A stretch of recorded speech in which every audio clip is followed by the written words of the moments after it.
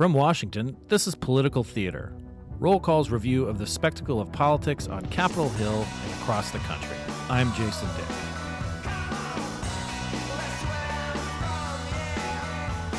The political midterm season is in peak form. This week we had primaries in Pennsylvania, Idaho, Nebraska, and Oregon. And with us to break it all down is our senior political reporter, Bridget Bowman. Bridget, welcome to Political Theater. Thank you for having me. So Pennsylvania is sort of the big, big island in this sea of midterm elections, at least on Tuesday evening. We'll get to that in a second, but let's just quickly run down through what some of the other ones are.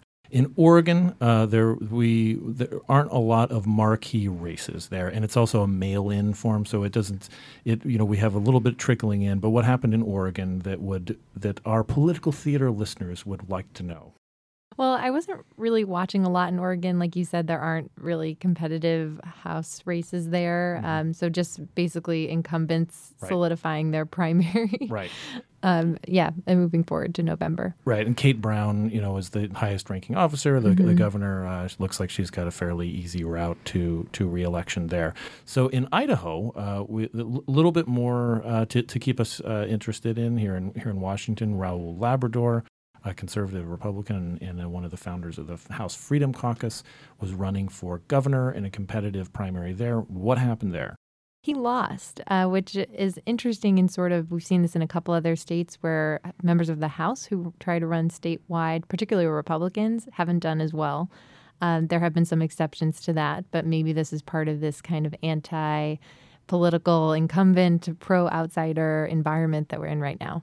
Right, and if you can't convince people that you're an outsider if you're in the Freedom Caucus, you may not be able to do it at all, right? That's a good point. Labrador is, like you said, a founding member of the Freedom Caucus. And one of the reasons this might be significant for the House Freedom Caucus, which is, has positioned itself as this conservative king-making kind of bloc. There's roughly 30 to 40 of them. They don't make their numbers public, but they're very influential in terms of steering the Republican caucus. And there's a few people who may, they try to position themselves at the vanguard of some of the tougher issues, and we may have a potential bid for the speakership in Jim Jordan, another one of the House Freedom Caucus founders. So it'll be interesting to keep watching that. For sure. So in Nebraska, going into the Midwest now, the Plains states. In Nebraska, we had some competitive primaries of interest too. Let's look at we've got a Senate race, and then there's also a potentially tough race that the Democrats are looking at to target. So let's start with the Senate race. Sure. So at the Senate race, incumbent Republican Senator Deb Fischer easily won her primary, and which is interesting because like 6 or 7 months ago, when Steve Bannon was still around, it was expected that he might try and find someone to challenge her in a primary. That obviously did not pan out. Steve who? I know. Yeah, how much can change in just a few months. Right. And Democrat Jane Raybould won the Democratic primary. Again, that was expected. She raised the most of any contender. She's a Lincoln City Councilwoman, and she has previously run statewide. But Nebraska's still a pretty uphill climb for Democrats, though Raybould has been trying to capitalize on the tariffs that the president is putting forward and how it might negatively impact Nebraska. So it appears like she sees that as a winning issue for her. On the House side, that was really the big surprise of the night. So Democrats are targeting Nebraska's 2nd district, which includes Omaha. It's currently held by Republican Congressman Don Bacon. He narrowly won last cycle in 2016. He ousted Democratic Congressman Brad Ashford. Ashford was the only incumbent Democrat to lose to a Republican last cycle, and he was looking to come back. He was running in the Democratic primary last night against a first-time candidate named Kara Eastman. She heads a nonprofit that works on improving environmental quality in the home, in various homes in the area. And Eastman ended up winning in a nail-biter. It was too close to call. Didn't call it until Wednesday morning, correct? Yeah, it was too close to call for several hours after the polls closed. And we can report our partners at the Omaha World Herald are declaring that Kara Eastman is the winner in this primary election, that Kara Eastman has defeated Brad Ashford and will go on to face incumbent Congressman Don Bacon in the election in November. Ashford was backed by the Democratic Congressional Campaign Committee, which is the campaign arm of House Democrats. He was backed by the Blue Dog Coalition, which backs more fiscally conservative Democrats. He had a number of incumbents, his former colleagues, fundraise for him, donate to his campaign. And Eastman really says that she capitalized on the grassroots energy that's happening in the Democratic Party. I will be the first ever Democratic woman elected from this district in Congress in Nebraska, right?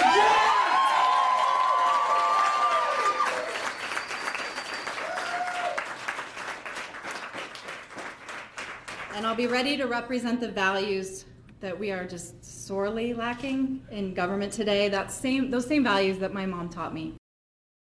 The question for Democrats is if she's too far to the left to win in a district like this that tends to lean maybe more Republican. She, for example, supports Medicare for All legislation. She says that's not going to be a problem because a lot of people in the area are concerned about health care. So we'll have to see how that plays out.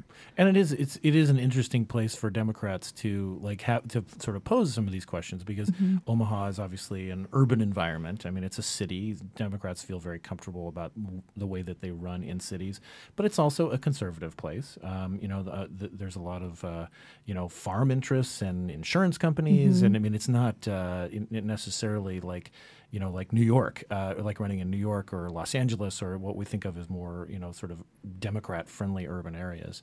And Ashford was, as you said, it was almost like he was almost as establishment as you get. I mean, he had served in the Nebraska Senate, their unicameral Senate, and what seemed to be a fairly popular person on Capitol Hill during his time here. Yeah, a problem for him in the primary might have been that he's also a former Republican, and Kara Eastman kind of not so subtly alluded to that in her campaign materials, always saying that she is the only lifelong Democrat in the race. So that might have kind of helped her too. When I talked to her last week, she said she really focused a lot on the ground game. She didn't even do any traditional polling.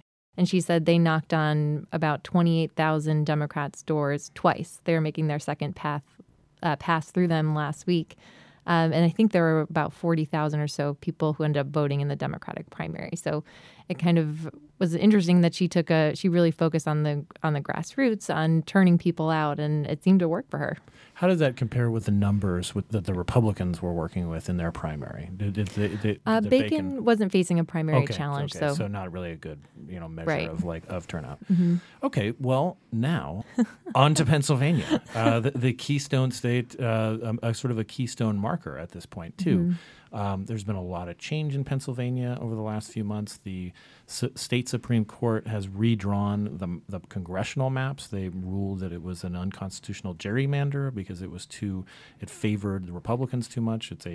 Right now it's a 13-5 in favor of Republicans split. It's an all-male delegation.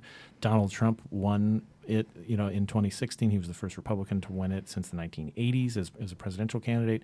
So we got a lot of change going on right now in Pennsylvania, and Democrats are feeling pretty good about their chances. So what did we learn from the primaries last night as we gear up for Pennsylvania is always important, but it seems even more important in this midterm. Yes, and the new map that you mentioned is definitely part of that. The Democrats see they were already targeting Pennsylvania, and their targets just got easier for them to pick up with the new map. Mm-hmm. A lot of these districts became more Democratic. One of the big takeaways from last night is that we know we can be pretty certain in that Pennsylvania's all-male delegation that you mentioned is going to change. It's going to add probably at least one woman, maybe more. State Representative Madeline Dean handily won the Democratic primary in the 4th district, which is solidly Democratic, so she's likely to win in November. A number of other women also won their primaries, and 3 others are in competitive races and could have a better chance at winning than some of the other women who won in some other seats. So it looks like we could have maybe a few more women in the Pennsylvania delegation. And this will be, I believe this will be the first, assuming that a woman does win and gets into the delegation, this will be the first time since 2014. Allison Schwartz was the last woman to represent Pennsylvania in the House of Representatives. She ran for governor and lost in the Democratic primary in 2014. So it's not a huge drought, but it is odd to see a big, diverse state like Pennsylvania not have any women on either ledger. It's the largest all-male delegation in Congress. And what was interesting, a number of these women candidates held a press call with Emily's List last week, and they talked about kind of the structural barriers that they face, specifically in Pennsylvania, to advancing, including county parties that their endorsement carries a lot of weight. A lot of these county parties are dominated, as Emily's List president said, by older white men. Mm-hmm. So it's tough for women to kind of break through and break through those barriers, and also just making that leap and running is tough. And they face questions that other male candidates might not face, like who's taking care of your children and why aren't you married and things like that could be tough for women who are running. And it's interesting you say the county chairs and so forth are dominated by older white men, but I think you just described the current congressional delegation. That's also true. If you look at a lineup of on both parties. Mm-hmm. I mean, it's a lot of men. Well, it's all men, and it's predominantly white. Mm-hmm. Even in places like Philadelphia and Pittsburgh. I mean, it's a very white place, even though the state is a very diverse place. Yep. So Democrats felt pretty good about Pennsylvania because of Connor Lamb's election in a special election back in March. Mm-hmm. So they were already kind of feeling it in Pennsylvania. Realistically, how many seats do you think that they can flip? Or they? I mean, they're targeting, I think, up to 6 or 7 to try to flip. But let's look at let's break down what's realistic here. Sure. So it looks like Democrats could pick up between 3 and 5 seats. So their best opportunity for picking up a Republican-held seat is in the 5th district in the Philadelphia suburbs.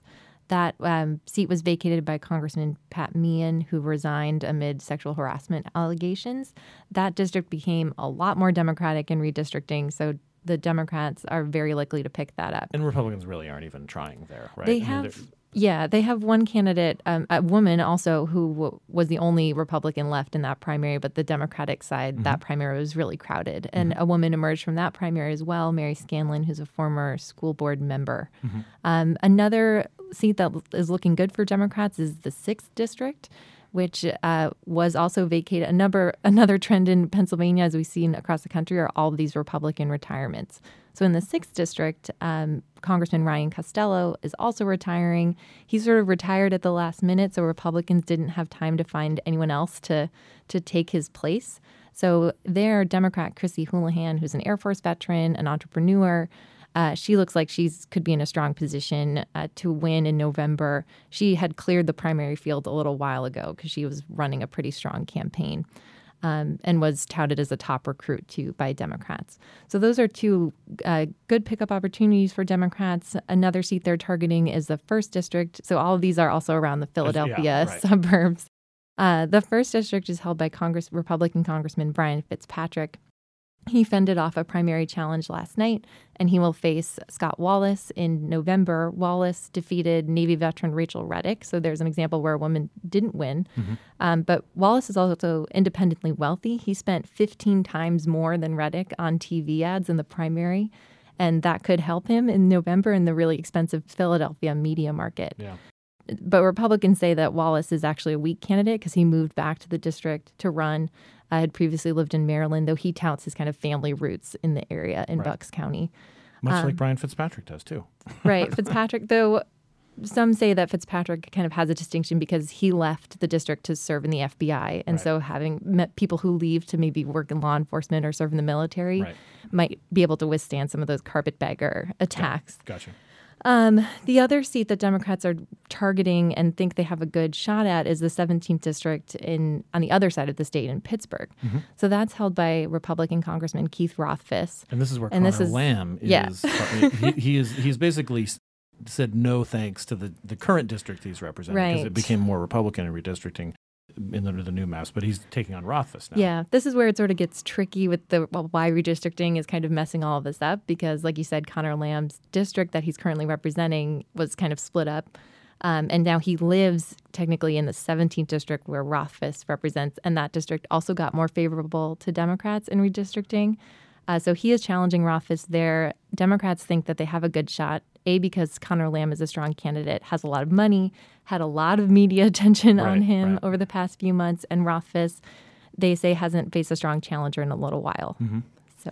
And then also Charlie Dent's right. Allentown-based seat back on north of Philadelphia is something that the Democrats feel strongly about. But it is interesting because this map, all the map Jenga, has really gotten things kind of a little confusing, huh? For sure. And the numbers change, so we're still figuring out what's going on. All right. Well, Bridget, thank you so much for breaking this down. This is a lot of information, but it's just, it was Pennsylvania is going to be a big part of how we figure out what's going to happen with the midterms. Thank you for keeping track for us. Sure thing. All right. I'm Jason Dick. Thank you for joining us. You can subscribe to this podcast on iTunes, Stitcher, and on NPR One. And please rate us on iTunes. For more on this, and especially Bridget's stories about Pennsylvania, visit rollcall.com or find us on Twitter @rollcall. Thank you for listening.